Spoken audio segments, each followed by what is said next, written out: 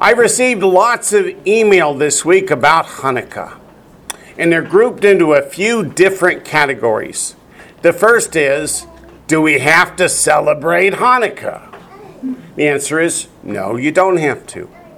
Is there a commandment that says you have to? No, there isn't. Well, then why would we want to celebrate Hanukkah? Well, the first thing is, it's hard to understand end times prophecy if you don't understand Hanukkah. And we're going to find out why in a few minutes. But first, open your Bibles to the book of John, chapter 10. Messiah only went to Jerusalem to celebrate the festivals. Have you noticed that? And in John, he didn't like Jerusalem. He liked the common people up in the Galilee. The people who were humble enough to listen, to learn. The folks down in Jerusalem tended to be a little bit self-righteous, and he wasn't really impressed with that. So if you turn to the book of John chapter 10, starting in verse 22. John 10:22.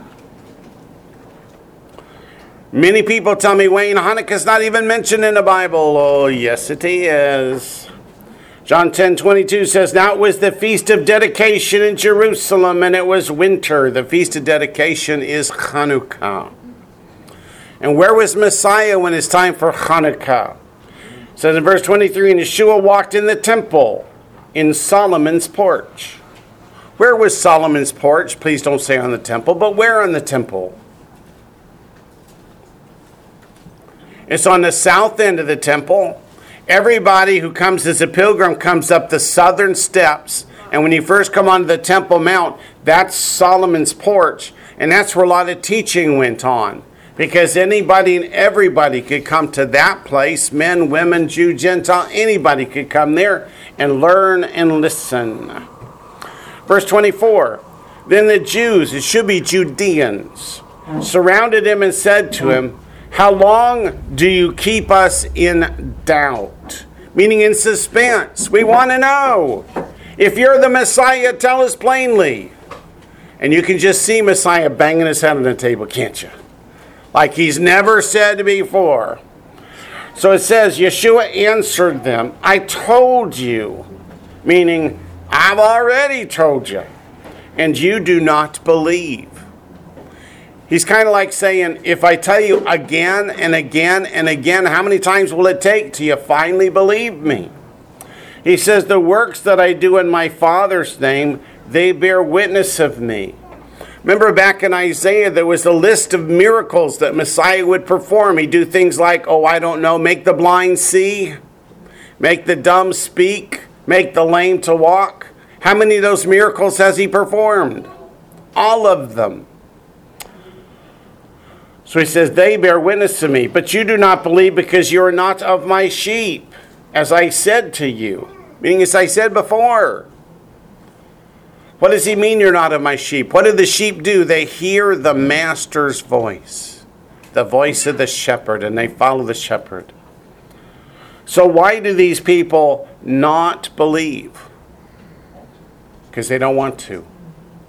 Because if they believe, then they have to repent. They have to turn away from their sins, and they enjoy their sins too much. He says, my sheep hear my voice, and I know them, and they follow me. If you follow the shepherd, that means you walk the same way as the shepherd. And which way is Messiah leading? In the ways of God, right? And the shepherd can only lead the sheep in one direction. But the sheep want to each go their own way. I'll decide what I want to do. And that's what I'll do. He says, and I give them eternal life. Too many people read this and say, and I give everyone eternal life. But that's not what it says, does it? Who's he giving eternal life to? His sheep. Those who believe in him and follow him and walk as he walks. And they shall never perish, neither shall anyone snatch them out of my hand. My Father who has given them to me is greater than all. And no one is able to snatch them out of my Father's hand. I and my Father are one, echad. People say, Wayne, that just means they think alike. But look what happens. Then the Jews took up stones again to stone him. Are they going to stone him because he thinks like God? No, they're going to stone him because they understand when he says, I and my Father are one, it means he is God from all eternity. They think it's blasphemy for him to claim to be God, but it's not. Why? Because he is. There you go. And from there, let's go to 1 Corinthians chapter 11. 1 Corinthians chapter 11.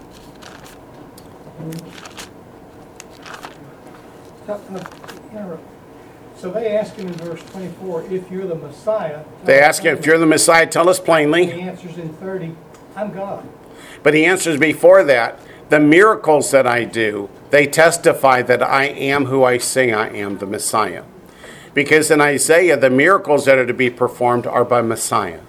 But then he's saying, but then he goes beyond I am it. the Messiah, I am God. Right. I mean, that's why they want to stone. Right. Saying I'm the Messiah, that didn't cause him to pick up stones. But to say I'm God, now they want to pick up stones. Because that's a step beyond what they're expecting and looking for. Yeah, that's right. 1 Corinthians chapter 11. And they would also lean him thinking, well, if he's God, then I have to give up my other gods. Would that follow through? Yes. I think they're just shocked. I think they were shocked too, but 1 Corinthians 11:1, what does that tell us? Paul says, imitate me just as I also imitate Messiah. So if Messiah celebrated Hanukkah, then we can celebrate Hanukkah, and we should. Are we commanded to? No. It's not one of the Shalosh Regalim. It's not one of the Shlosh Regalim. Is this the only place where the scripture says we should follow as Messiah walked? Go to 1 John 2:6. 1 John 2:6.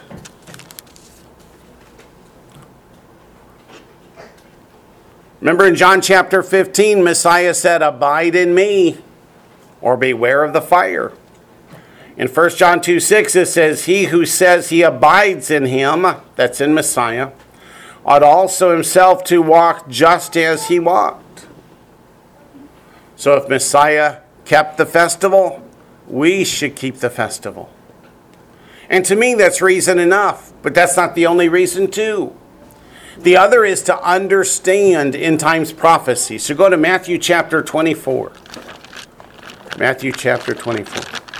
Have any of you heard that it's written in Ecclesiastes, what's happened before will happen again? That's because it's true. What's happened before will happen again. Antiochus Epiphanes from the story of Hanukkah is the picture in the scripture of the false Messiah, Antichrist, or beast of Revelation chapter 13. Matthew chapter 24, beginning in verse 15. Matthew chapter 24, beginning in verse 15. See, I got a question out there. It says, Terry asked, when we went to Israel in 2003 and we're on the southern steps, were we near Solomon's porch? The answer is yes. If we had gone through those double gates that are bricked up, we would have come out in Solomon's porch. That's exactly right, Terry. Okay, Matthew chapter 24, verse 15.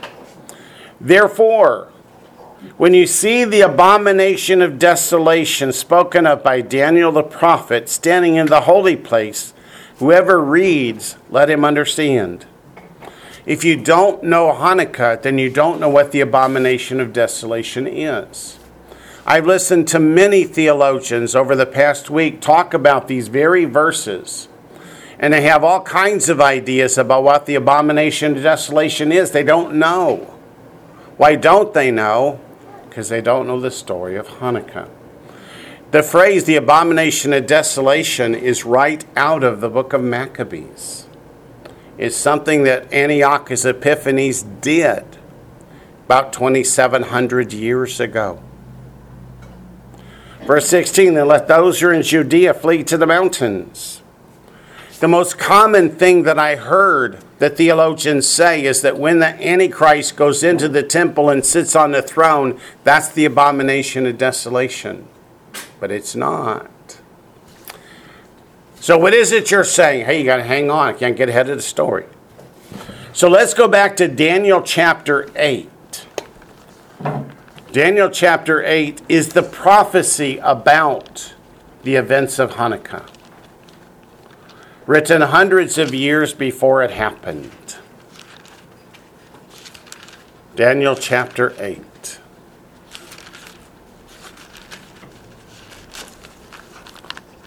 Are Matthew and Daniel the only books of the Bible that refer back to Hanukkah? The answer is no. Let's go back to Daniel chapter 8 and start in verse 1.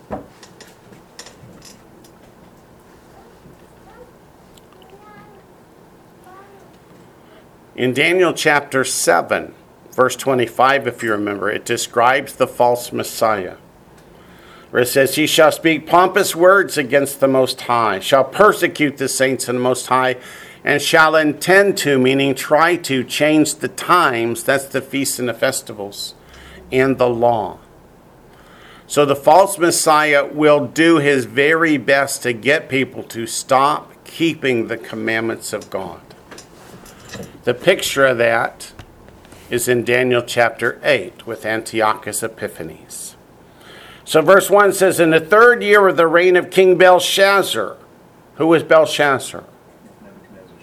Nebuchadnezzar's grandson. He's the last king who will reign in Babylon before it gets overthrown by Medo-Persia. Remember how it got overthrown? Remember, Mene, Tekel, Upharsin?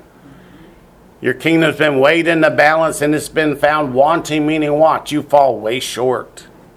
And it's been numbered, and it comes to an end tonight, and that very night the kingdom fell. That's the same Belshazzar. So in the third year of the reign of Belshazzar, a vision appeared to me, Daniel. Why does he say to me twice? Can't believe God would give me such a prophetic vision after the one that appeared to me the first time. I saw in the vision, it so happened while I was looking that I was in Shushan, the citadel. Citadel means the capital. Shushan is not the capital of Babylon, where Daniel is. Shushan is the capital of the Medo-Persian Empire that will overthrow Babylon.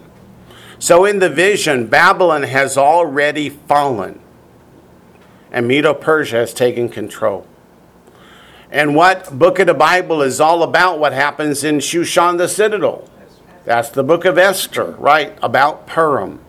Purim and Hanukkah are linked at the shoulders. It says, which is in the province of Elam. Elam is in modern day what? Iran. It's where the Bashir nuclear reactor is that one of these days will not be there any longer. Which I saw in a vision that I was by the river Ulai in the vision. Then I lifted my eyes and saw, and there, standing beside the river, was a ram which had 2 horns. That ram represents Medo-Persia. Why 2 horns? Because Media is one kingdom and Persia is the other. They joined forces together to overthrow Babylon. And the 2 horns were high, that is very powerful, but one was higher than the other. And the higher one came up last. So when the Medes and the Persians conquered Babylon, one was stronger than the other, but very shortly they changed roles, and the one that had been subservient became dominant. Verse 4, I saw the ram pushing westward, northward, and southward, so that no animal could withstand him. Why doesn't it push eastward? Because that's where they are. They're not conquering themselves, they're conquering everybody else. It says, so that no animal could withstand him. Those animals represent the kingdoms. No, is there any that could deliver from his hand? But he did according to his will and became great. Meaning very large, very powerful. And as I was considering, suddenly a male goat came from the west. What's west of the Medo-Persian Empire? Greece, yeah. Across the surface of the whole earth without touching the ground. That just indicates the speed with which Alexander the Great conquered. And the goat had a notable horn between his eyes. That's Alexander the Great, or I call him Alexander the Mediocre. You call him what you want. Then he came to the ram, that's Medo-Persia, that had 2 horns, which I had seen standing beside the river, and ran at him with furious power. I saw him confronting the ram, and he was moved with rage against him, attacked the ram, and broke his 2 horns as he conquers Media and Persia. Is it as Alexander thought because he was such a magnificent general? Or was it because God had decreed it? Because God had decreed it all the way back in Daniel chapter 2. There was no power in the ram to withstand him, but he cast him down to the ground and trampled him. There was no one that could deliver the ram from his hand. Therefore the male goat grew very great. When he became strong, the large horn was broken. How old was Alexander the Great when he died? He was about 30 to 32 years old, somewhere in there. He died suddenly, mysteriously, with no male heir. But as he was dying, he divided his kingdom amongst his 4 generals. That's right. One took the north, one the south, one the east, one the west. The east and the west become fairly irrelevant to the story. It's the king of the north and the king of the south that become really important. It says, and in place of it, 4 notable ones came up toward the 4 winds of heaven. That's the 4 kings that took the 4 kingdoms. The one that took the kingdom of Syria was called the Seleucid Empire. The one that took the southern kingdom of Greece was called the Ptolemaic Empire. Who is the most famous ruler of the Ptolemaic Empire that you know? She liked to play with snakes. Cleopatra. So we think of Cleopatra as being an Egyptian queen. No, she was queen of Egypt, but she's Grecian. So is the Seleucid Empire. All 4 empires were Grecian generals that became kings of a 4th of the empire. Verse 9, and out of one of them, that's the Seleucid Empire, came a little horn, that's Antiochus Epiphanes, which means Antiochus who is God incarnate. His best friends behind his back called him Antiochus Epiphanes, which means Antiochus the madman. He was loony as they come, but he was very powerful. It says, which grew exceedingly great toward the south, that is, he keeps attacking Greece. No, Egypt. The Egyptian rulers were Grecians. That's why I said Greece, but it's the ones in Egypt, the Ptolemaic Empire. Toward the east, that's where Israel is. Toward the glorious land, that is Israel itself. Picture in your mind, close your eyes, think of Syria, and then think of Egypt. And realize there is one road that runs between the 2. You can open your eyes. It's the Via Maris. It runs right in front of the mount called Megiddo, from which we get the word Armageddon. So when Syria would go down to attack Egypt, they would march right through the middle of Israel, go down and get whooped up on. As they're marching back, do you want to go home a loser? No, so you whoop up on little Israel. Because as they stood militarily back in those days, they were not strong. So verse 10, and it grew up to the host of heaven, and it cast down some of the host and some of the stars to the ground and trampled them. That's referring to some of the Jewish people. He wanted to turn them away from the worship of the true and living God and turn them to Greek language and culture, to the Greek gods. And many were very happy to do so. They didn't want to worship God anyway. I mean, the Greeks, they had all kinds of fun things, like the gymnasiums were all naked places full of homosexuality. And they had all kinds of other sexual immorality, and the people said, hey, this is cool, let's go do that. But not all. Verse 11, he even exalted himself as high as the prince of the host. Just think of 2 Thessalonians 2, where the false Messiah mocks God. And by him, the daily sacrifices were taken away. He stopped the people from sacrificing to God. What does the false Messiah do halfway through the 70th week? He's going to stop the sacrifices and say, you can only worship me. These are things Antiochus Epiphanes did 2,700 years ago, give or take. The daily sacrifices were taken away, and the place of his sanctuary was cast down. Antiochus sacrificed a sow pig on the altar of God. And they're not just any pigs. I hope you realize that. Think about the story that happened over at the land of the Gadarenes on the east side of the Sea of Galilee. When Messiah cast the demons out of Legion, where do they want to be cast? Into the pigs. Those were special black pigs used in the sacrifices of the Saturnalia. So that's the kind of pig that Antiochus sacrifices on God's altar in God's temple. He forbid the people from practicing their religion. He forbid the people from keeping the commandments of God. If a woman circumcised her son according to the law, they would kill the child and hang it around her neck on a cord until the flesh rotted off the body and then kill her. This is the kind of hatred that he had for the commandments of God. Did we see that in Daniel chapter 7, verse 25? He's doing that which the false Messiah is prophesied to do in the future, meaning what he did 2,700 years ago, the false Messiah will do shortly. It is the picture. And he set up in the temple of God an idolatrous image. That's the abomination of desolation. He set up an idolatrous image to be worshipped. The image was of Zeus Kyrios, which is the king of the gods of the Grecians. But he went farther than that.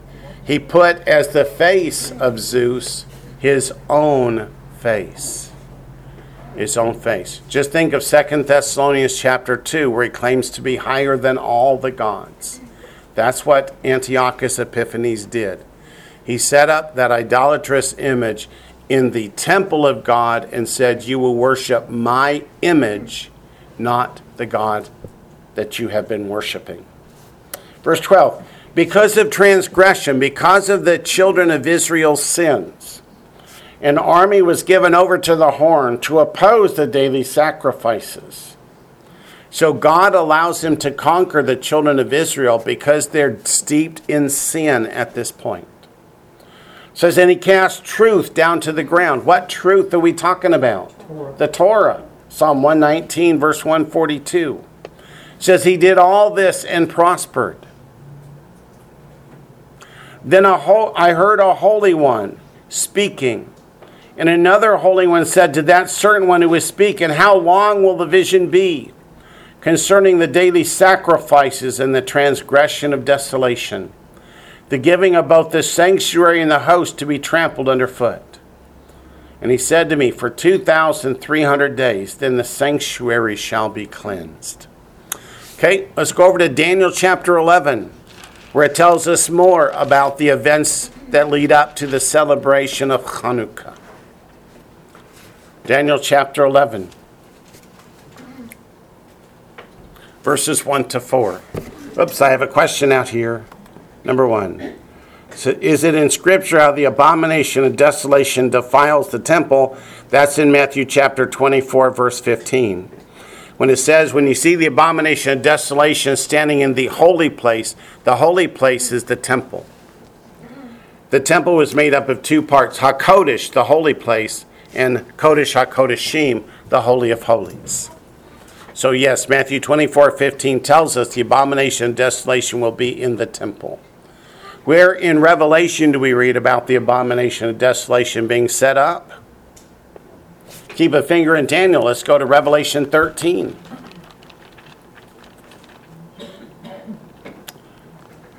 We would have had to go there anyway. Eventually. Revelation 13. There are two beasts.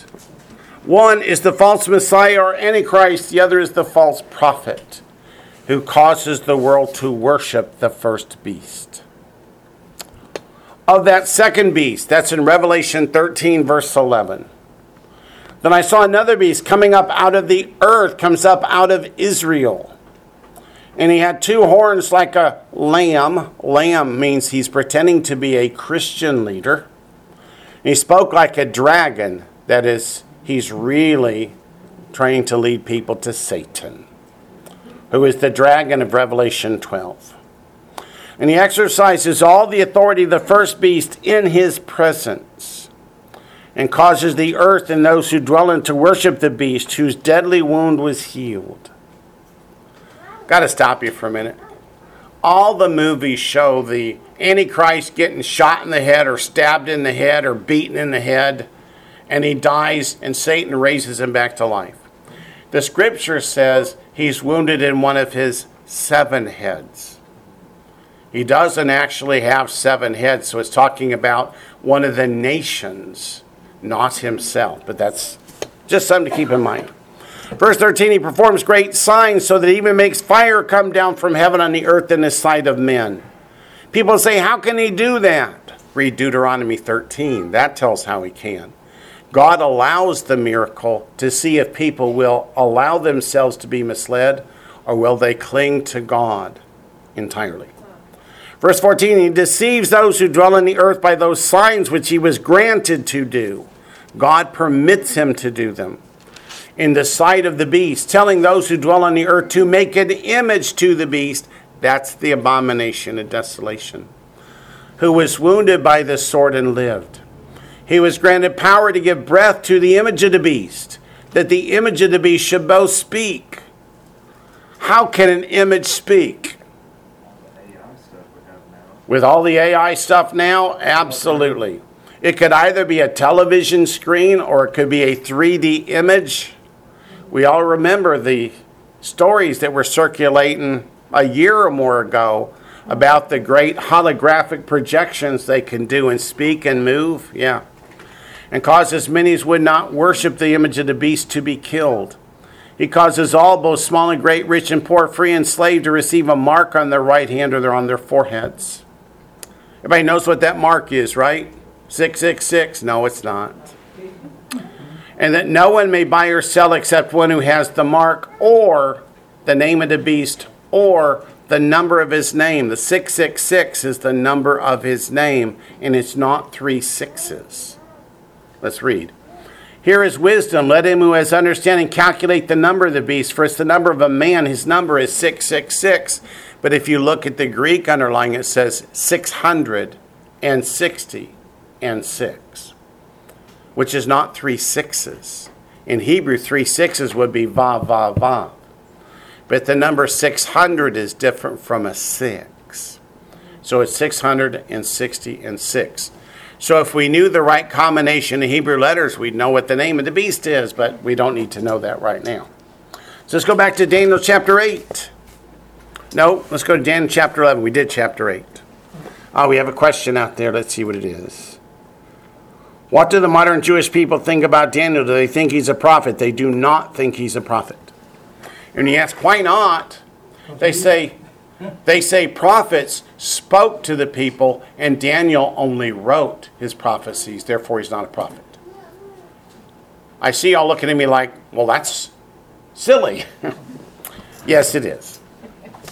Daniel chapter 11, starting in verse 1. He spoke to Nebuchadnezzar. Yeah, he spoke to Nebuchadnezzar. They're just trying for it not to be a prophet, because Daniel tells us exactly when Messiah would be crucified, and that was back at the start of the 1st century. There were many prophecies that were reinterpreted after Messiah's day, and that was one of them. After he fulfilled them. After he fulfilled them, yeah. Daniel chapter 11, verse 1 says, also in the 1st year of Darius the Mede. Now, do you notice we're no longer in Babylon? We're now in Medo-Persia. Even I, stood up to confirm and strengthen him. And now I tell you the truth. Behold, 3 more kings shall arise in Persia, and the 4th shall be far richer than them all. By his strength, through his riches, he shall stir up all against the realm of Greece. Then a mighty king shall arise. Who's that mighty king? Alexander the Great. who shall rule with great dominion, do according to his will. When he has arisen, his kingdom shall be broken up, divided toward the four winds of heaven. That's his four kings, one to the north, one to the south, one to the east, one to the west. But not among his posterity, that is, not his children. He didn't have any male children at the time he died. Oddly enough, he had a male child born after he died, but that was too late. He couldn't inherit the kingdom. It was already gone to the four generals. Nor according to his dominion with which he ruled, for his kingdom shall be uprooted, even for others besides these. Then go down to verse 28. Daniel 11:28.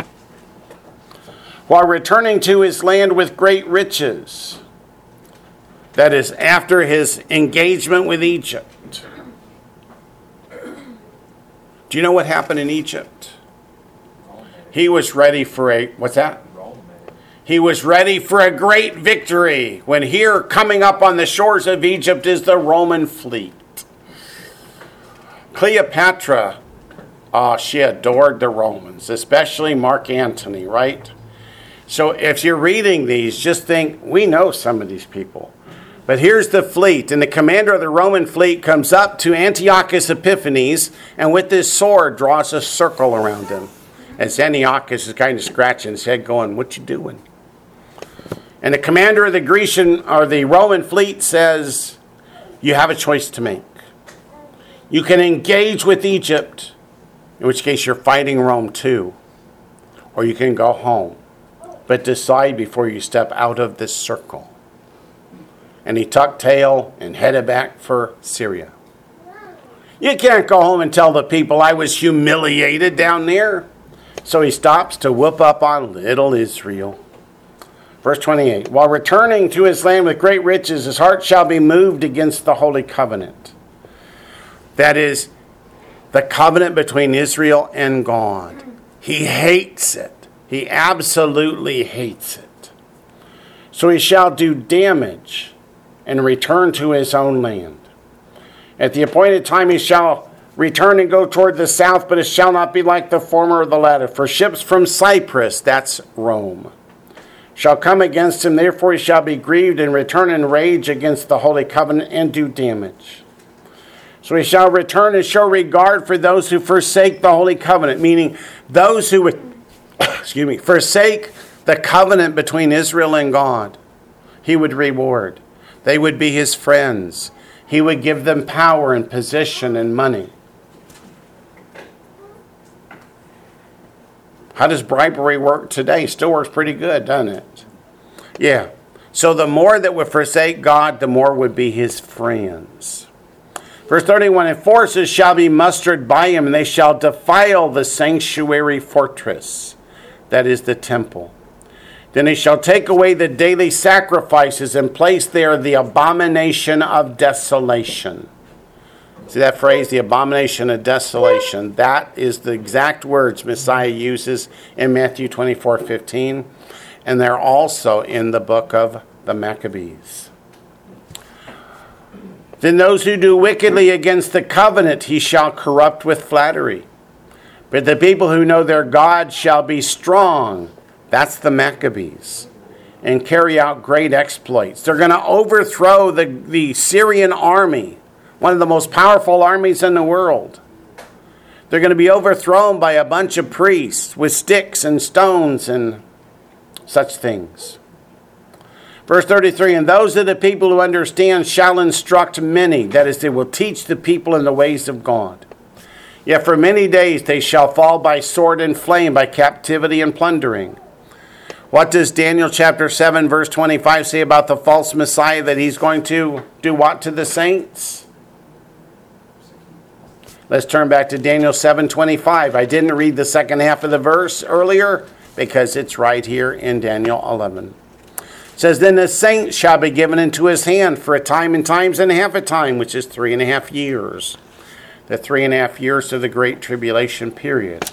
As in days past, Antiochus Epiphanes was able to defeat the saints for a long period of time, for a good 3 years. Verse 34. Now when they fall, they shall be aided with a little help. Where does that help come from? From God. But many shall join them by intrigue, and some of those who understanding shall fall, to refine them, purify them, and make them white, until the time of the end, because it is still for the appointed time. In other words, many people back in the days of the Maccabees would have said, this is the end of days, we're here, this is that great battle we've been looking for. And God says, oh no, it's not. That's still a long time into the future. Question? Go ahead. So is that where the mid-tribulation rapture idea comes from? No, the mid-tribulation rapture idea comes from Revelation chapter 12. Let's go to Revelation 12. But in Daniel it says the saints will be given into his hands for 3.5 years. Yep, but that's not where it comes That's from. not the seed of all that. Nope, the seed is Revelation 12, where it says, verse 5, Revelation 12 takes place at the midpoint. It says, she bore a male child who is to rule on nations with a rod of iron, and her child was caught up to God in his throne. They say, well, that must be when all God's children get caught up. So that's where they get the idea of the mid-trib. Yeah. Alrighty. Let's go next to the book of the Maccabees. So put your Bible aside. I'm going to read from the first book of the Maccabees as it was in the original 1611 King James Bible. It shouldn't have been part of the Bible, but it was. It's just history, but it's really important history. So let me read it.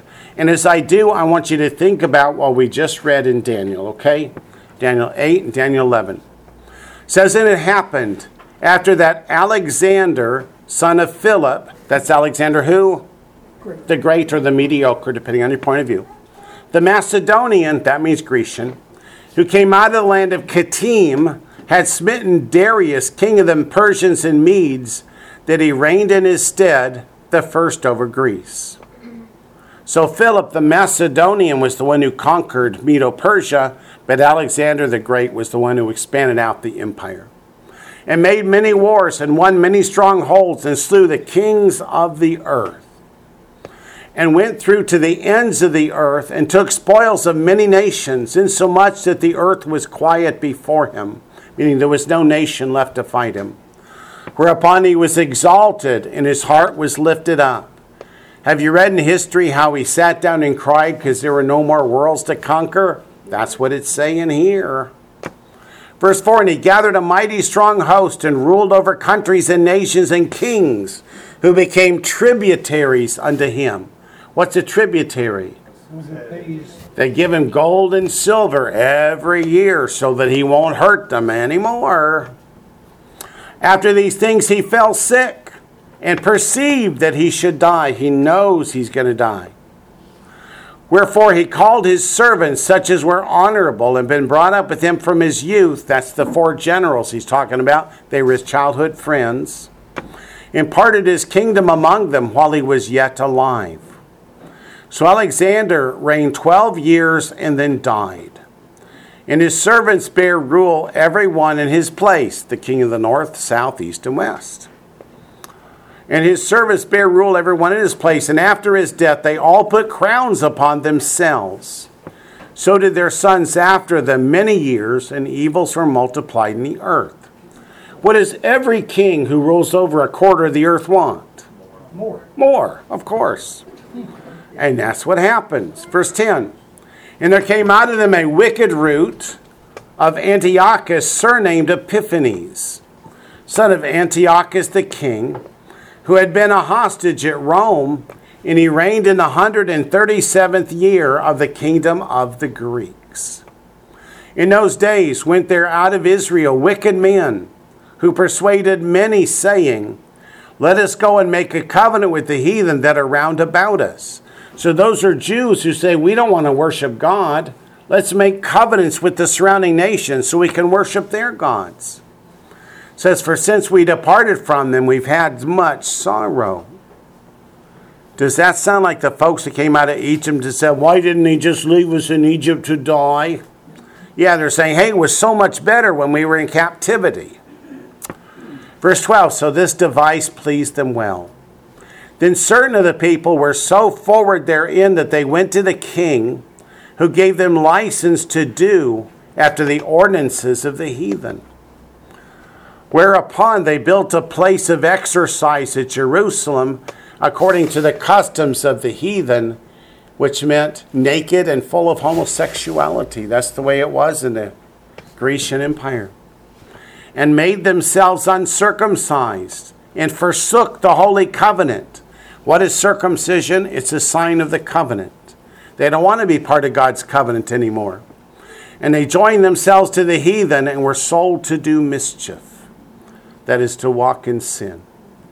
Now when the kingdom was established before Antiochus, he thought to reign over Egypt, that he might have the dominion of 2 realms. Wherefore he entered into Egypt with a great multitude, with chariots and elephants, and horsemen, and a great navy.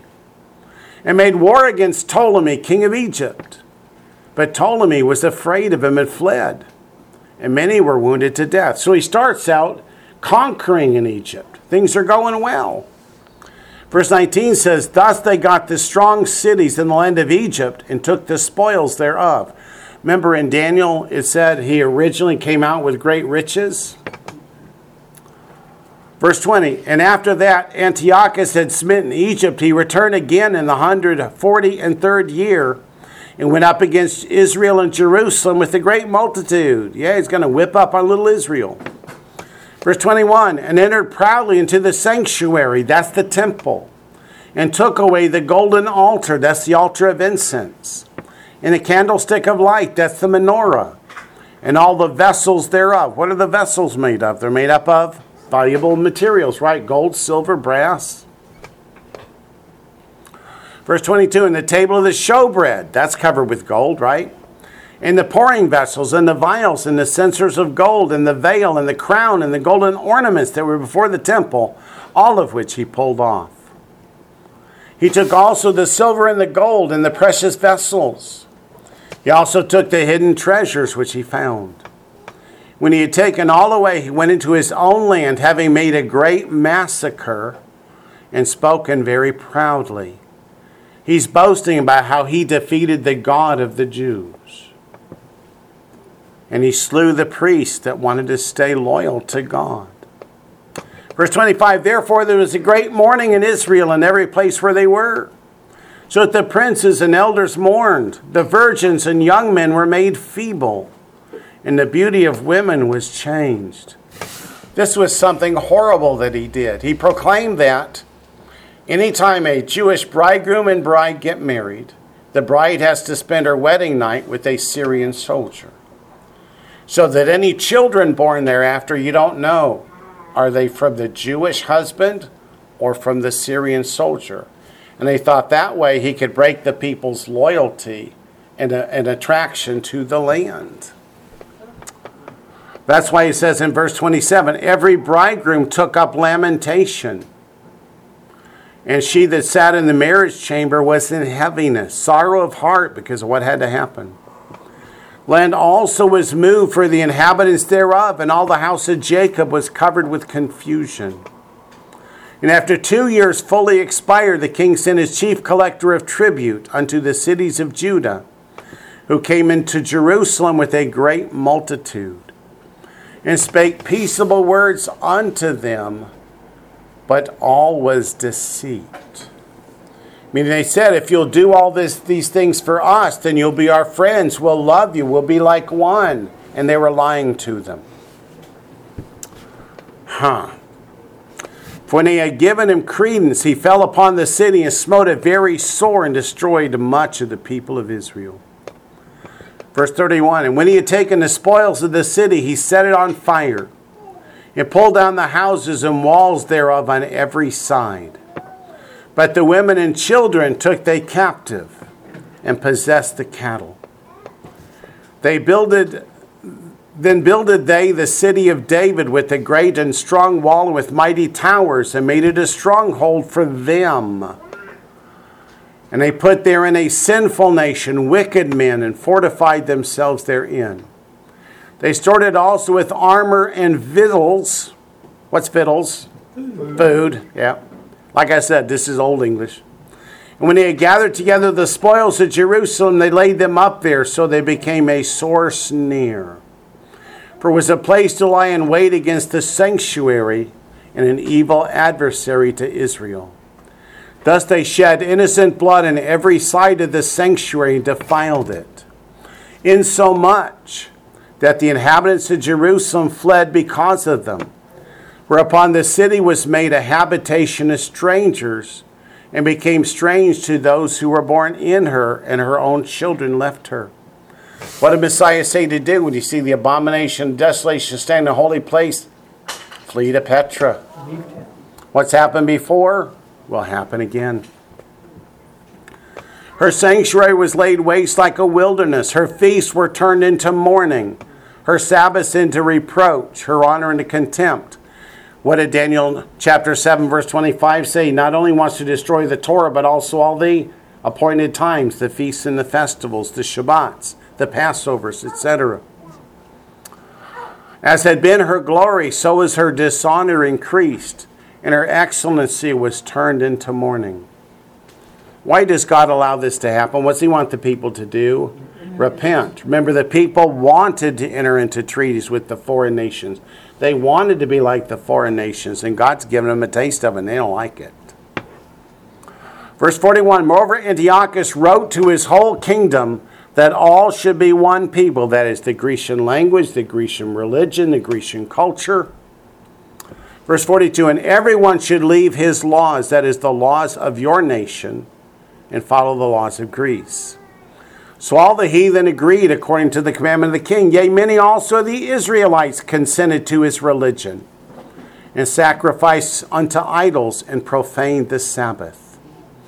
For the king had sent letters by messengers unto Jerusalem and the cities of Judah, that they should follow the strange laws of the land, and forbid burnt offerings and sacrifice. That's Daniel chapter 9, verse 27, right? False Messiah will do that in the midst of the tribulation period. And that they should profane the Sabbaths and festival days. Look at that. You cannot keep the Sabbath. You cannot keep Passover. You cannot keep the commandments of God. Does this sound like 4th century Roman Catholicism? It's the same spirit, just manifested in a different time. Verse 46, and pollute the sanctuary and holy people, that is to sacrifice pigs on God's holy altar. And set up altars and groves and chapel of idols, and sacrifice swine's flesh and unclean beasts. That they should also leave their children uncircumcised, and make their souls abominable with all manner of uncleanness and profanation. What does Leviticus 11 say happens to us if we eat unclean foods? We become abominable in the sight of God. Verse 49, to the end, here's his purpose. They might forget the law and change all the ordinances. And whosoever would not do according to the commandment of the king, he said he should die. In the selfsame manner wrote he to his whole kingdom, and appointed overseers over all the people, commanding the cities of Judah to sacrifice city by city. What do you think they're supposed to sacrifice? A pig. Then many of the people were gathered unto them, to wit, every one that forsook the law. Everyone who was willing to turn away from God's commandments were gathered unto the Syrians. And so they committed evils in the land, and drove the Israelites, that is, those who wanted to continue to keep God's commandments and to worship him, into secret places, even wheresoever they could flee for succor. What's succor? Food. Think in the middle of the tribulation period, you can't buy or sell without the mark of the beast. So they had to do whatever they could do to flee to secret places to find something to eat. Verse 54 says, now on the 15th day of the month of, it says here Kaslu, but it's Kislev. That's 10 days before Hanukkah in today's calendar. In the 140 and 50th year, they set up the abomination of desolation upon the altar, and builded idol altars throughout the cities of Judah on every side. So they set up that idolatrous image upon the altar in the temple of God. so that everyone would know when they came and did their sacrifice, they were doing it unto Antiochus Epiphanes and not unto God. Verse 55, and burn incense at the doors of their houses and in the streets. Who are they burning incense to? The pagan gods. And when they had rent in pieces the books of the law which they found. What's it mean, that? Rent in pieces. Ripped them up. Tore apart every book of the law they could find. And they burnt them with fire. Wasn't that repeated by the Catholics? It was, yep. That's why we don't have Hebrew texts. That's why we have very few Hebrew texts. There were some that were rescued from the fire, like the Du Tillet Matthew. A bishop found it burning in the fire and rescued it because he recognized it was Matthew. Verse 57, whoever was found with any book of the Testament, or if any committed to the law, the king's commandment was that they should be put him to death. Thus did they by their authority unto the Israelites every month, to as many as were found in the city. So every month they go through and try and find somebody keeping the Sabbath or keeping a commandment of God. Does that sound like the Inquisition that went on for 1,000 years? What happened if you kept the Sabbath? They put you to death in the city square. Now the 5 and 20th day of the month, that's Kislev 25. That's the day we call Hanukkah, or the start of Hanukkah, the first day. They did sacrifice upon the idol altar, which was upon the altar of God. At which time, according to the commandment, they put to death certain women that had caused their children to be circumcised. And they hanged the infants about their necks. That's the dead infants I told you about. And rifled their houses. Is that a term in Zechariah chapter 14? It is. And slew them that had circumcised them.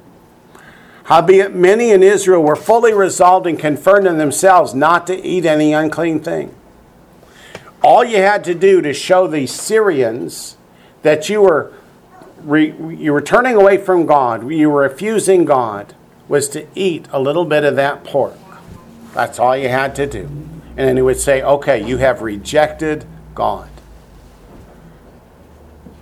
So many people ask me, Wayne, why do you have this great interest in people quit eating pork? Well, a lot of it comes from right here. Howbeit, many in Israel were fully resolved and confirming themselves not to eat any unclean thing. Wherefore they chose rather to die, that they might not be defiled with meats, that they might not profane the holy covenant. So then they died. And there was very great wrath upon Israel. Chapter 2. In those days arose Mattathias, the son of John, the son of Simeon, a priest of the sons of Joarib from Jerusalem, and dwelt in Modain.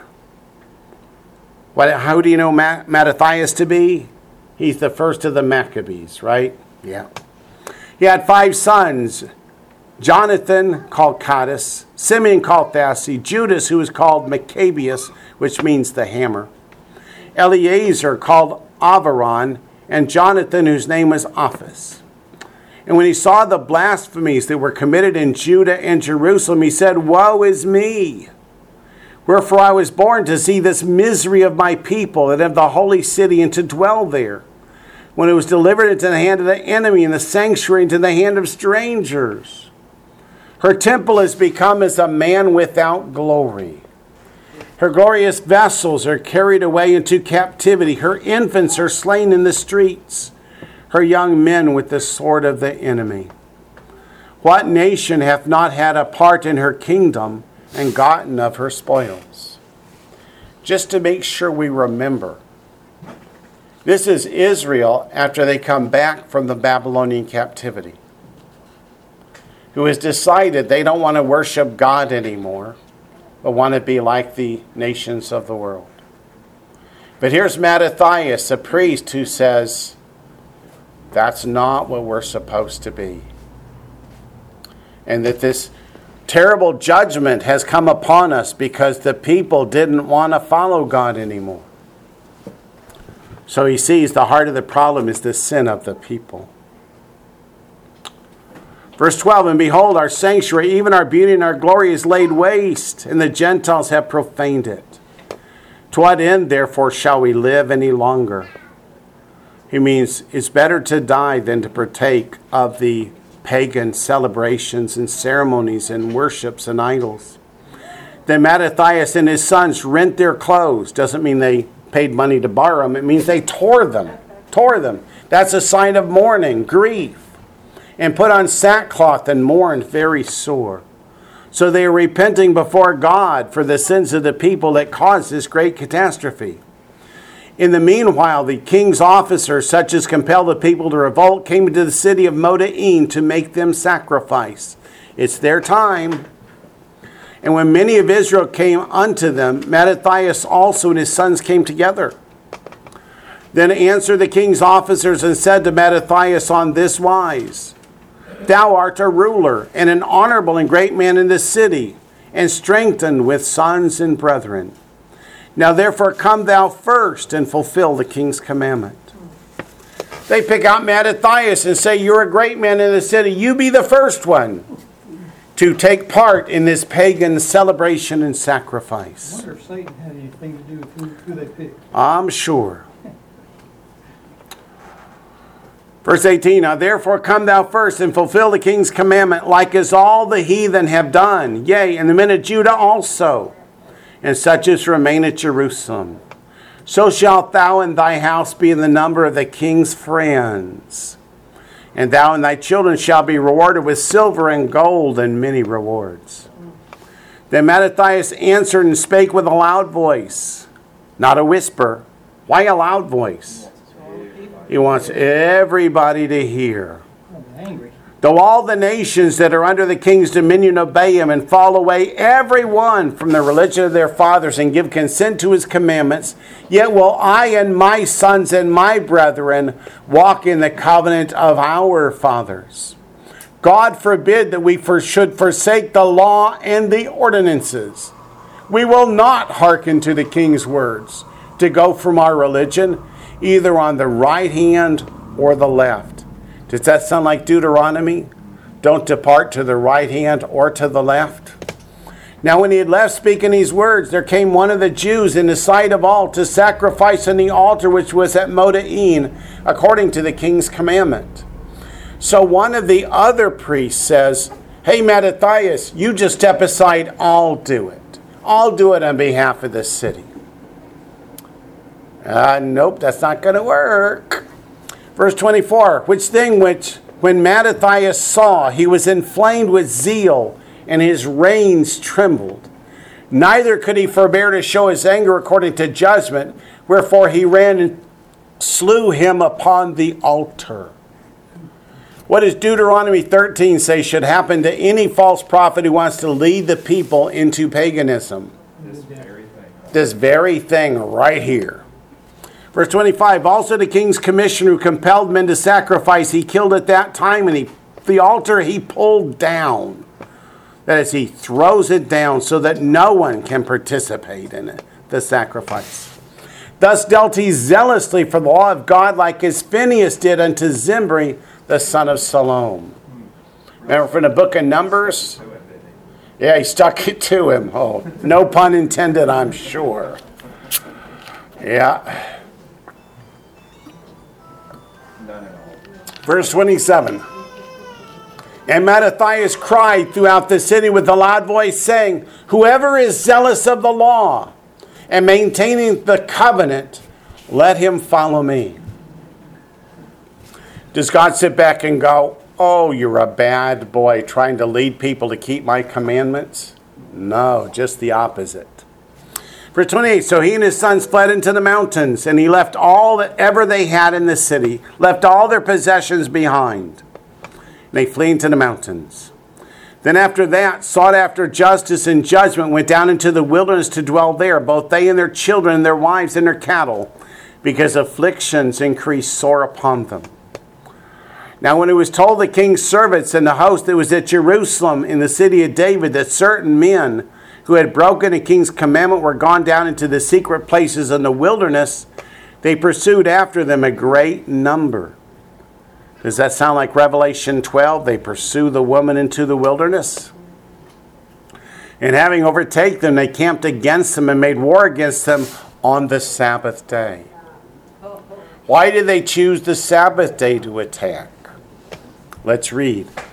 And they said unto them, let that which ye have done hitherto suffice. Come forth and do according to the commandment of the king, and ye shall live. So if you will violate Shabbat and take part in pagan rituals and eat of the pagan sacrifices of the pigs, then we'll forget all that happened before. But they said, we will not come forth, neither will we do the king's commandment to profane the Sabbath day. So then they, the Syrians, gave them, the Jews, the battle with all speed. Howbeit they, the Jews, answered them not, meaning they wouldn't fight back. Why? Because it was the Sabbath. Where do you think the Muslims get the idea to keep attacking the Jews on the Sabbath day? Right here. It says, they answered them not, neither cast they a stone at them, nor stopped the places where they lay hid, but said, let us die all in our innocency. Heaven and earth will testify for us that ye put us to death wrongfully. Meaning come judgment day, oh, you're going to get it. So they rose up against them in battle on the Sabbath and slew them with their wives and children and their cattle to the number of 1,000 people. Now when Mattathias and his friends understood hereof, that is, they hear what happened and know what happened, they mourned for them right sore. And one of them said to another, if we all do as our brethren have done and fight not for our lives and laws against the heathen, they will now quickly root us out of the earth. Notice, it's not just we have to stand up for our lives. We have to stand up and defend the laws of God, or they will eliminate everyone who is willing to worship God and follow his decrees. At that time, therefore, they decreed, saying, whoever shall come to make battle with us on the Sabbath day, we will fight against him. Neither will we die all as our brethren that were murdered in the secret places. And came there unto him a company of Assyrians who were mighty men of Israel, even all such as were voluntarily devoted unto the law. Which word stood out there? Voluntarily. Voluntarily. They choose to walk with God, which is what the Bible said about Enoch and about Noah, etc. Also they that fled for persecution joined themselves unto them and were a stay unto them. So they joined their forces and smote sinful men in their anger, and wicked men in their wrath. But the rest fled to the heathen for succor. In other words, those that were willing to stand up for God stood up for God, and the rest went and joined the heathens. Then Mattathias and his friends went round about and pulled down the altars, the pagan altars. And whatever children soever they found within the coast of Israel uncircumcised, those they circumcised valiantly. They pursued also after the proud men, and the work prospered in their hand. Why did it prosper? Who was behind them? God was behind them. So they recovered the law out of the hand of the Gentiles and out of the hand of kings. Neither suffered they the sinner to triumph. Now when the time drew near that Mattathias should die, he said unto his sons, now hath pride and rebuke gotten strength, in the time of destruction and the wrath of indignation. Now therefore, my sons, be zealous for the law, and give your lives for the covenant of your fathers. What's he mean? We would rather die than break the commandments of God. Because to break the commandments of God is to forsake God. Culture remembers what acts our fathers did in their time. So shall ye receive great honor and an everlasting name.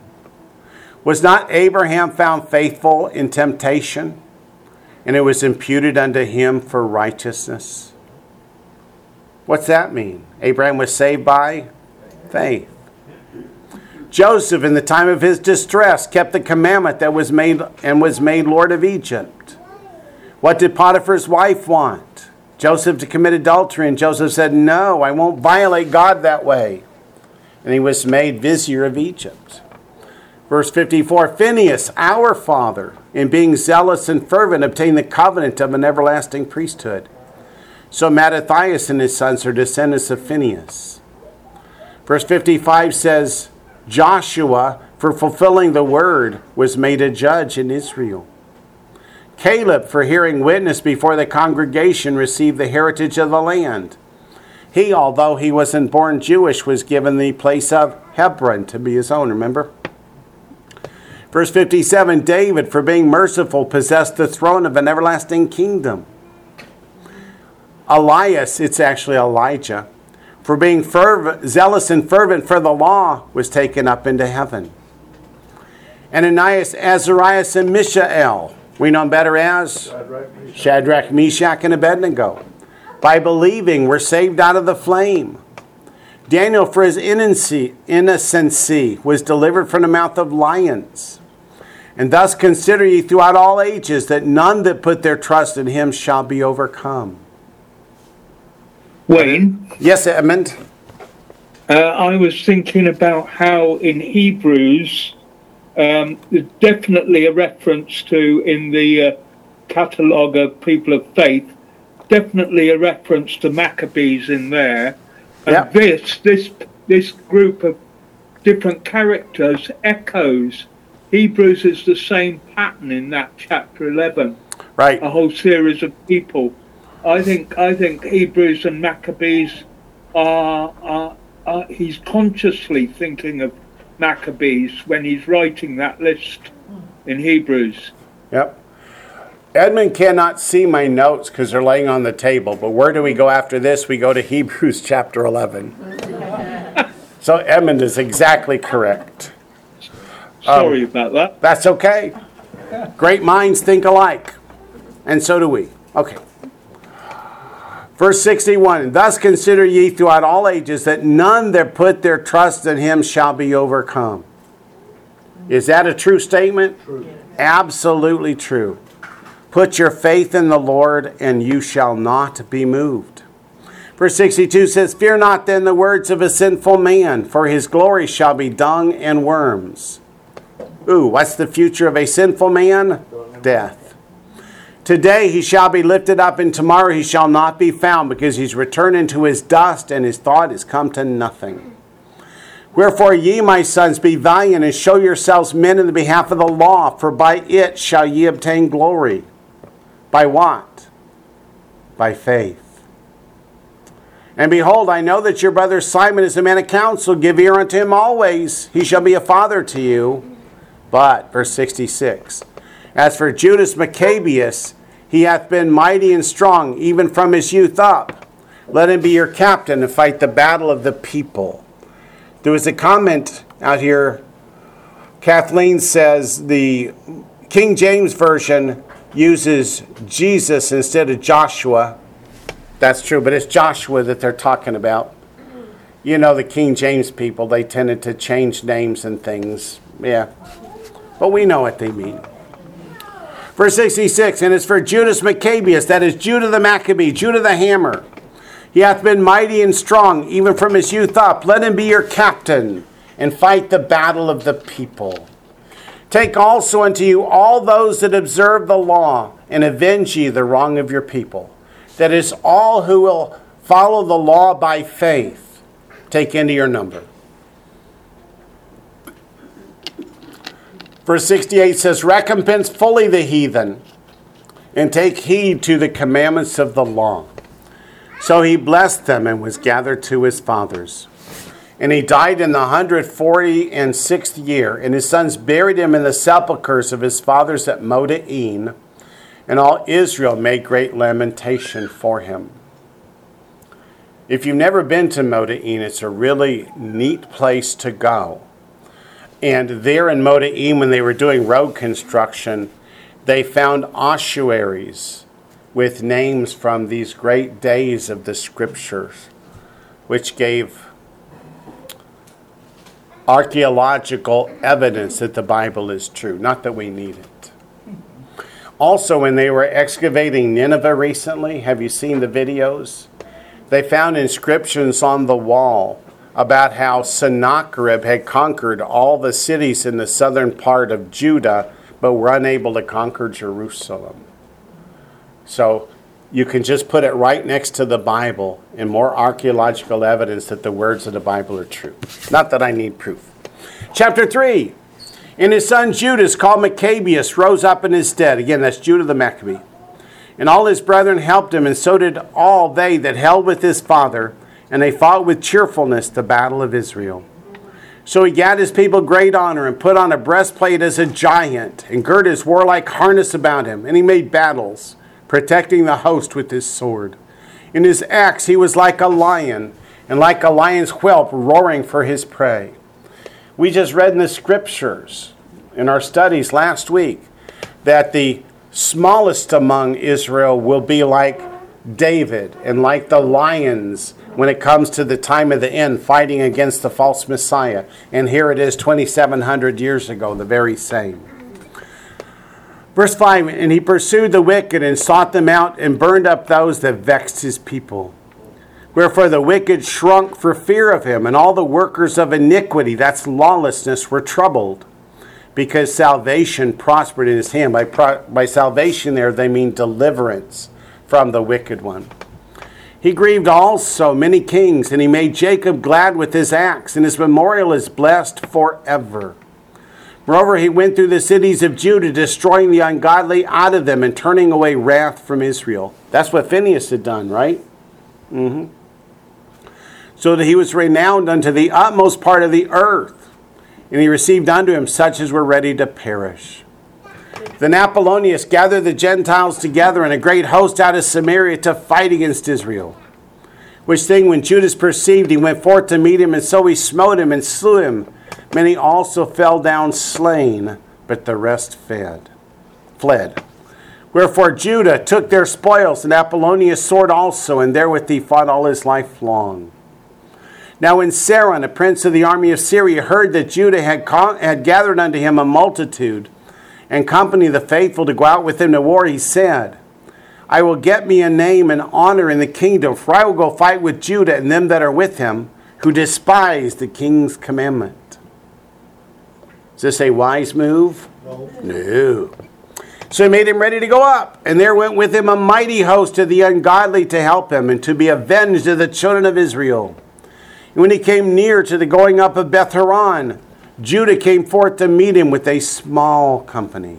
The enemy's got a huge company. Judah's got a small company. How can he possibly win? Because the Lord's on his side. Yep. Who, when they saw the host coming to meet them, said unto Judah, how shall we be able, being so few, to fight against so great a multitude and so strong, seeing we're ready to faint with fasting all this day? Unto whom Judah answered, it is no hard matter for many to be shut up in the hands of a few. And with the God of heaven, it is all one. To deliver with a great multitude or a small company means God doesn't need a big army. He didn't even need the small army. It says, for the victory of battle standeth not in the multitude of a host, but strength cometh from heaven. They come against us in much pride and iniquity to destroy us, and our wives and our children to spoil us. But we fight for our lives and our laws. Wherefore the Lord himself will overthrow them before our face. And as for you, be ye not afraid of them.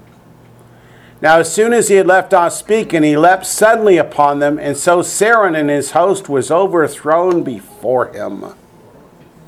And they pursued them from the going down of Beth-horon unto the plain, where were slain about 800 men of them, and the residue fled into the land of the Philistines. Then began the fear of Judah and his brethren, and an exceeding great dread to fall upon the nations round about them. Inasmuch as his fame came unto the king, and all nations talked of the battles of Judah. Now when King Antiochus heard these things, he was full of indignation.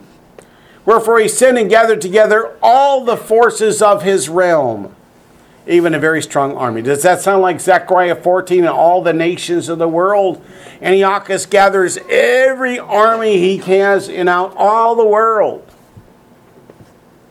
He opened also his treasury and gave his soldiers pay for a year, commanding them to be ready whensoever he should need them.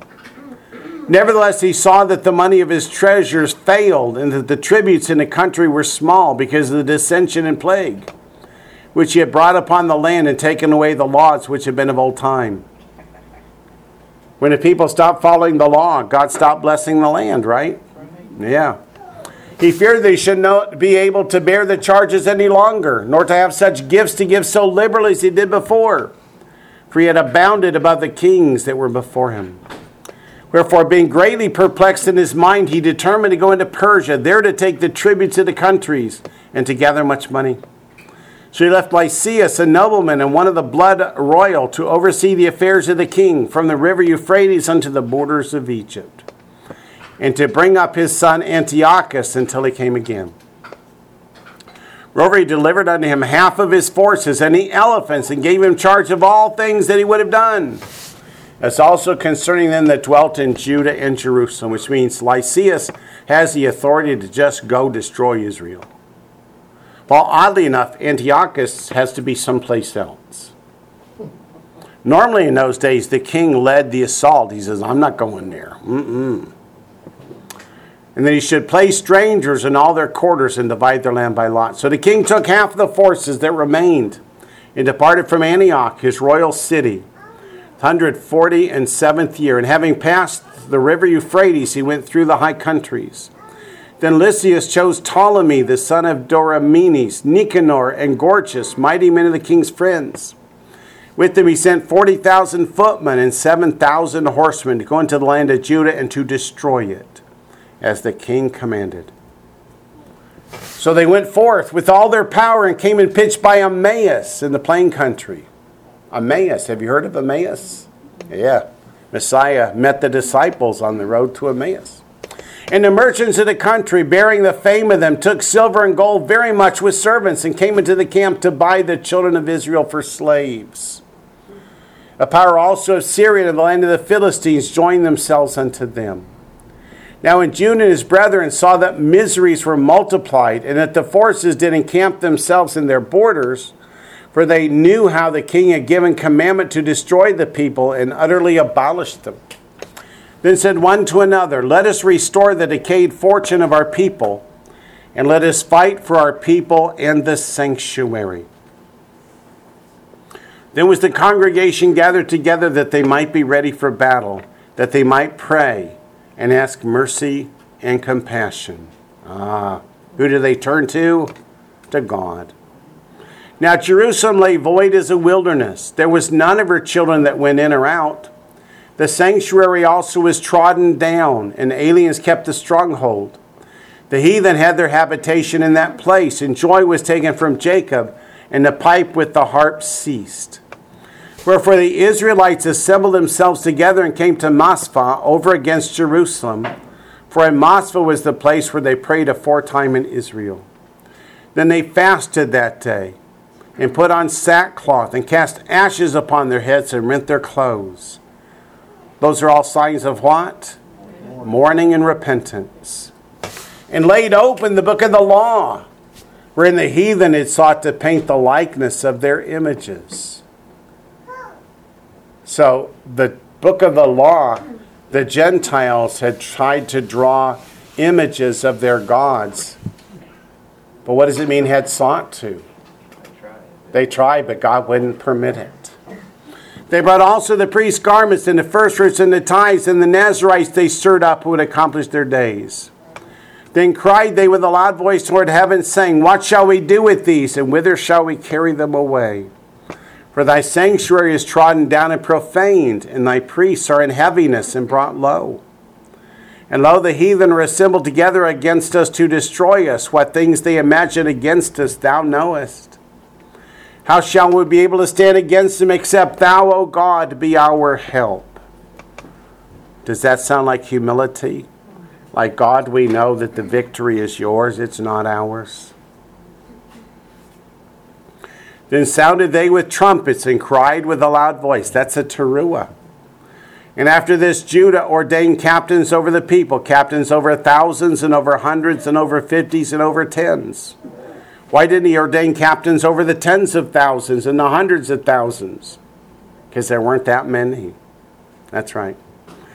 But as for such as were building houses or had betrothed wives or were planting vineyards or were fearful, those he commanded they should return, every man to his own house. Why? According to the law. That's what the Torah says.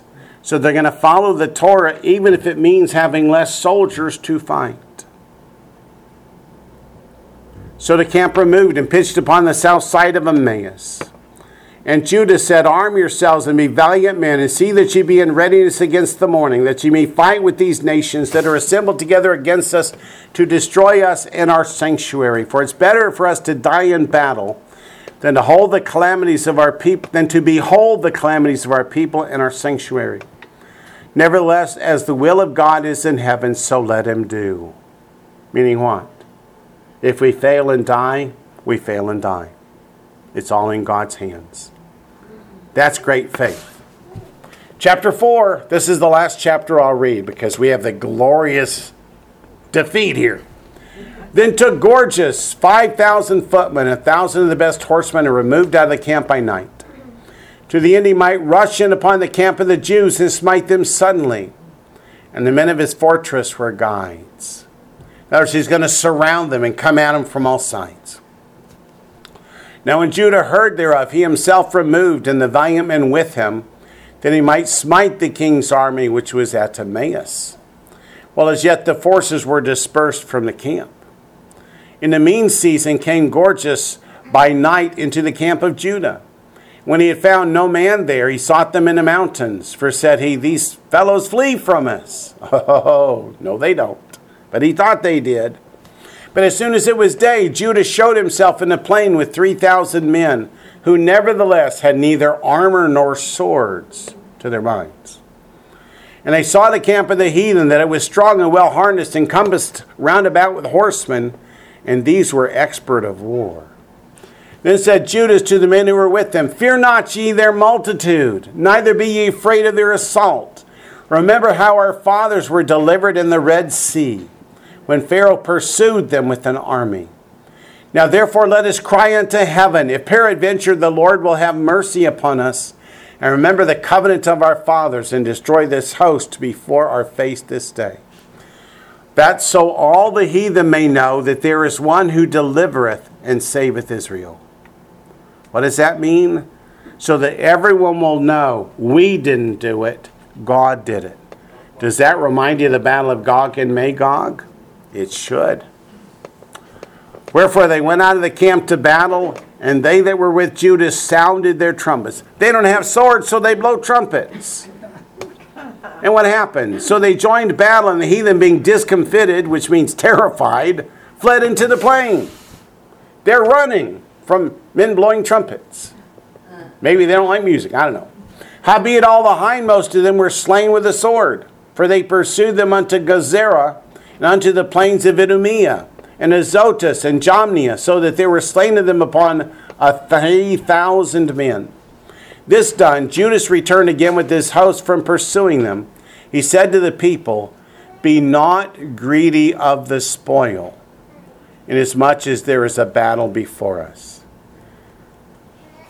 And Gorgias and his hosts are here by us in the mountain. But stand ye now against our enemies and overcome them, and after this ye may boldly take the spoils. What are they going to do with the spoils, you think? Rebuild the temple of God? You betcha. As Judah was yet speaking these words, there appeared a part of them looking out of the mountain, who when they perceived that the Jews had put their host to flight and were burning the tents, for the smoke that was seen declared what was done, when therefore they perceived these things, they were sore afraid. And seeing also the host of Judah in the plain ready to fight, they fled every one into the land of strangers. They're running from people with trumpets. Then Judah returned to spoil the tents, where they got much gold and silver and blue silk and purple of the sea and great riches.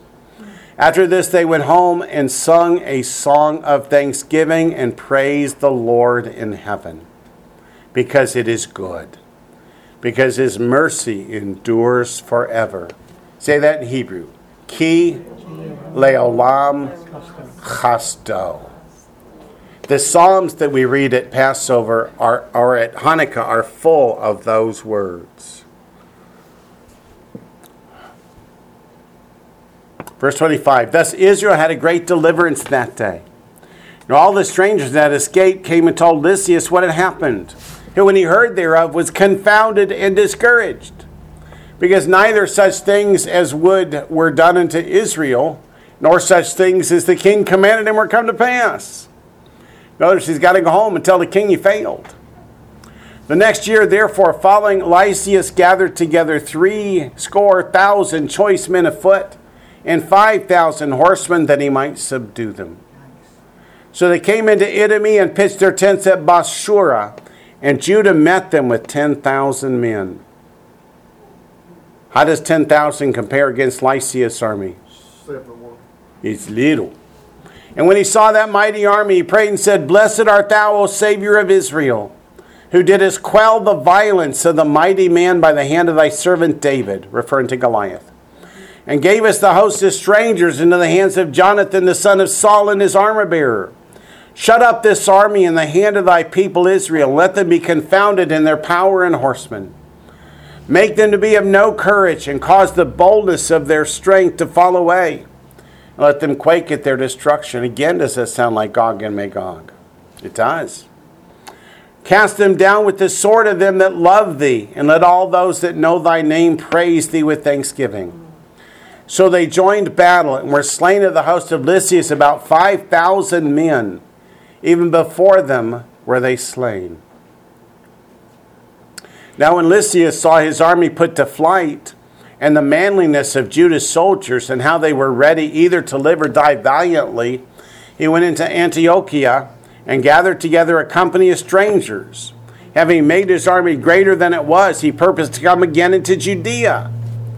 He just doesn't learn, does he?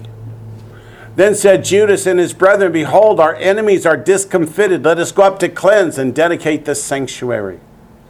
Upon this, all the host assembled themselves together and went up into Mount Zion. Talking about the Temple Mount. When they saw the sanctuary desolate, and the altar profaned, and the gates burned up, and shrubs growing in the courts as in a forest, or in one of the mountains, yea, and the priest's chambers pulled down, they rent their clothes, and made great lamentation, and cast ashes upon their heads, and fell down flat to the ground upon their faces, and blew an alarm with the trumpets, and cried toward heaven. Then Judah appointed certain men to fight against those that were in the fortress, until he had cleansed the sanctuary. So he chose priests of blameless conversation, such as had pleasure in the law, who cleansed the sanctuary and bare out the defiled stones into an unclean place. When they had consulted what to do with the altar of burnt offerings, which was profaned, they thought it best to pull it down, lest it should be a reproach to them, because the heathen had defiled it. Wherefore they pulled it down, and laid up the stones in a mountain of the temple in a convenient place, until there should come a prophet to show what should be done with them. Then they took whole stones according to the law, and built a new altar according to the former, and made up the sanctuary and the things that were within the temple, and hallowed the courts. They made also new holy vessels, and into the temple they brought the candlestick, that's the menorah, and the altar of burnt offerings and of incense in the table.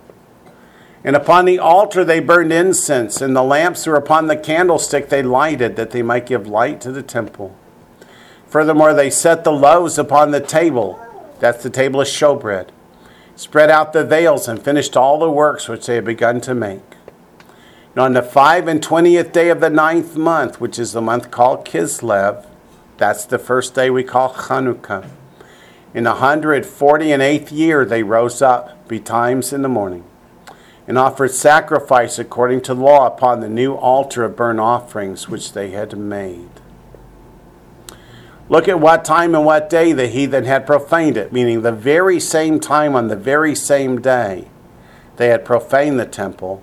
God allowed it to be recleansed and repurposed and brought back to him.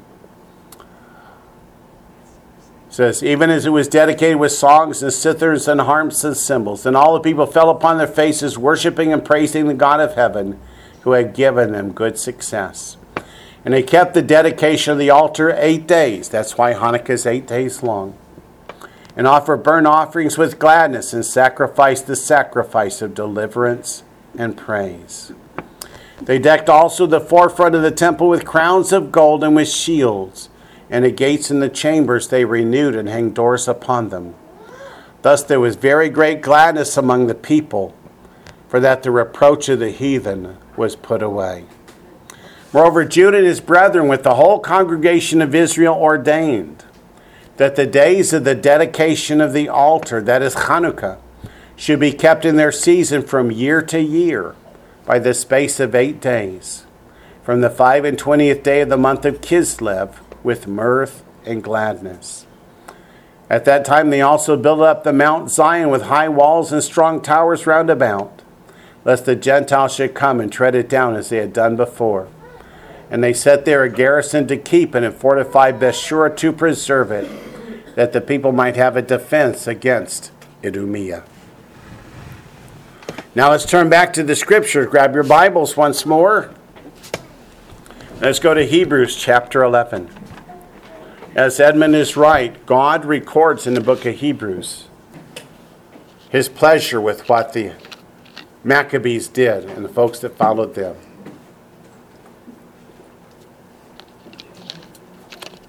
Hebrews chapter 11, starting in verse 35.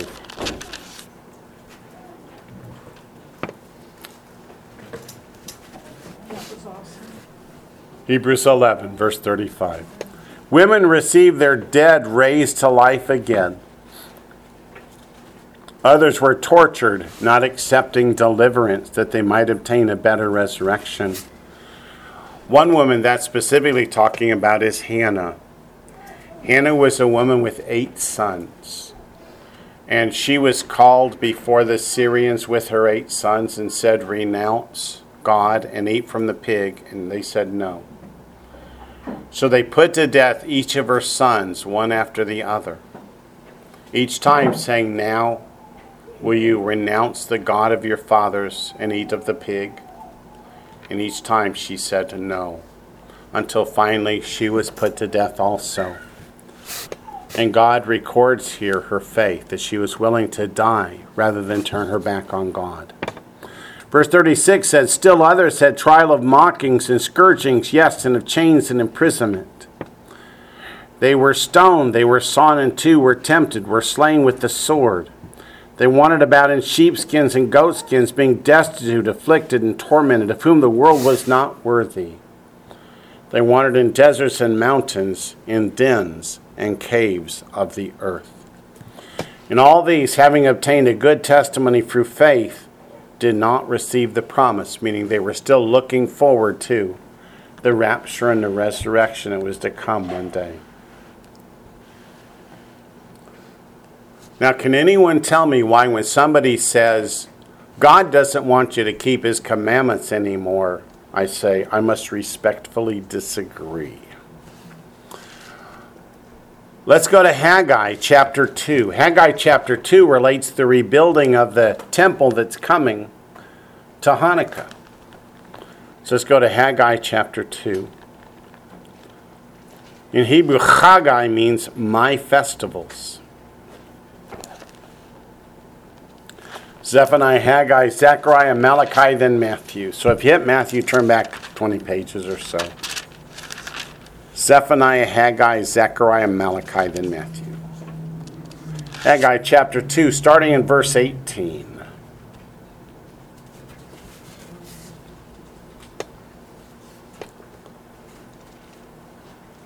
This looks back at the rebuilding of the temple when Israel returned from the Babylonian captivity, but also it points to a future temple yet to be, shall we say, built by Messiah at his return. Consider now from this day forward, from the 24th day of the 9th month, that's Kislev, that's the day before Hanukkah starts, the day that the foundation of the Lord's temple was laid, consider it. Is the seed still in the barn? As yet the vine, the fig tree, the pomegranate, and the olive tree have not yielded fruit, but from this day I will bless you. So Israel has been suffering, and God says, from the day you begin the construction of the temple on the day before Hanukkah, I will bless you from this day forward. Again, the word of the Lord came to Haggai on the 24th day of the month. That's the day before Hanukkah begins. saying, speak to Zerubbabel, the governor of Judah, saying, I will shake heaven and earth. I will overthrow the throne of kingdoms. I will destroy the strength of the Gentile kingdoms. I will overthrow the chariots and those who ride in them. The horses and their riders shall come down, everyone by the sword of his brother. What causes God to say, now I'm going to intervene and I'm going to destroy the Gentile world powers? People's repentance, and they lay the foundation of the temple because they want to once more stand in God's presence. Yeah. Time's about to expire on us, so let's go to Psalm 30, which is the Hanukkah psalm, and it's a psalm that's sung at the dedication of the temple. Psalm 30.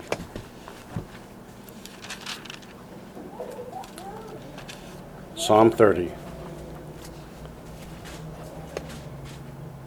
It says at the beginning, a psalm, a song at the dedication of the house of the Lord. It says, I will extol you, O Lord, for you have lifted me up and have not let my foes rejoice over me. O Lord my God, I cried out to you and you healed me. O Lord, you brought my soul up from the grave. You kept me alive, that I should not go down into the pit. Sing praise to the Lord, you saints of his, and give thanks at the remembrance of his holy name. Verse 4 mentions the saints. How does Revelation 14:12 describe the saints? Those who keep the commandments of God and the faith of Yeshua. Verse 5, for his anger is but for a moment, his favor is for life. Weeping may endure for a night, but joy comes in the morning. Now my prosperity, I said, I shall never be moved. Lord, by your favor you have made my mountain stand strong. You hid your face, and I was troubled. I cried out to you, O Lord, and to the Lord I made supplication. What profit is there in my blood when I go down to the pit?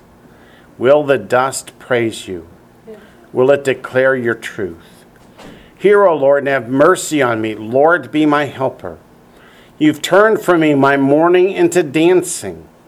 You have put off my sackcloth and clothed me with gladness, to the end that my glory may sing praise to you and not be silent. O Lord my God, I will give thanks to you forever. One last scripture before we quit, and that's in Acts chapter 6. People tell me all the time, Wayne, the New Testament was written in Greek. And I say, no, it wasn't. It was translated to Greek for the nations to read it. But it was not written by Greek speakers, except Luke was a Greek speaker. He was an exception. But he traveled with Paul because Paul wasn't that good at Greek.